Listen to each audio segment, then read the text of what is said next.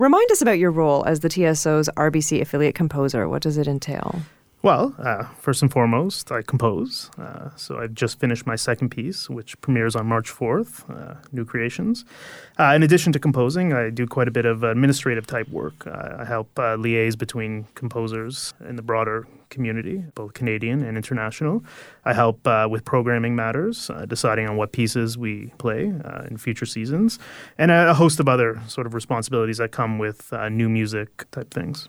Jordan, I've seen you out in the audience during our rehearsals when we're rehearsing these Sesqui fanfares. I'm not too noisy, am I? No. I just happen to be at the lip of the stage. So are you in consultation with all these wonderful composers who are coming in for the first time often with the TSO?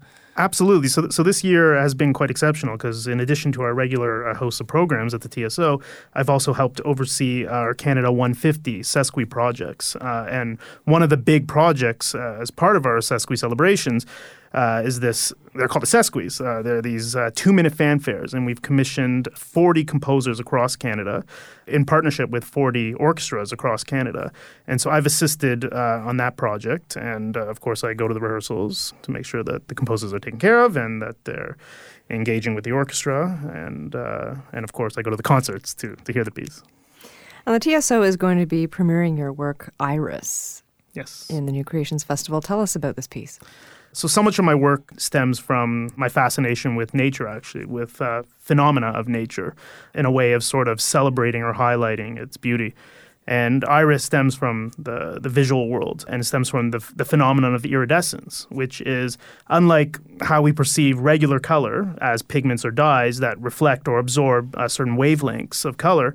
Iridescence is actually structural color. It's color at the nanoscale. And so various cells, depending on the organism or object, cells at the nanoscale diffract or scatter light. And as our perspective changes, the colors change as well. So we've all seen iridescence. You can think of the wings of a butterfly, the sheen of a pearl, or opal, the mineral, the rock, excuse me.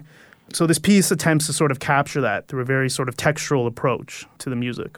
So is that lots of fast scales and shimmering tremolos, or what kind of techniques are you using? Very subtle, delicate, fabric-like sort of gestures that slowly evolve and become more dramatic, more intense.